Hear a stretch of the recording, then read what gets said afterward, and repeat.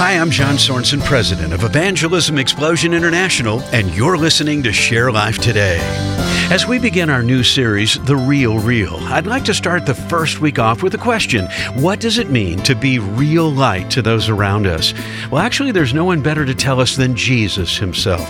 Our Savior declares about himself in John 8, I am the light of the world. Whoever follows me will not walk in darkness, but will have the light of life.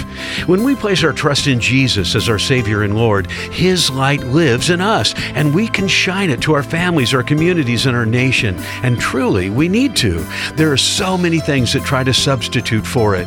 We believe the lie that passions and success will fill us up with light and life, only to leave us empty. But hallelujah, Jesus made a way for us to have real light through his work on the cross. For more on how you can share this with others, visit our website at sharelife.today. That's sharelife.today.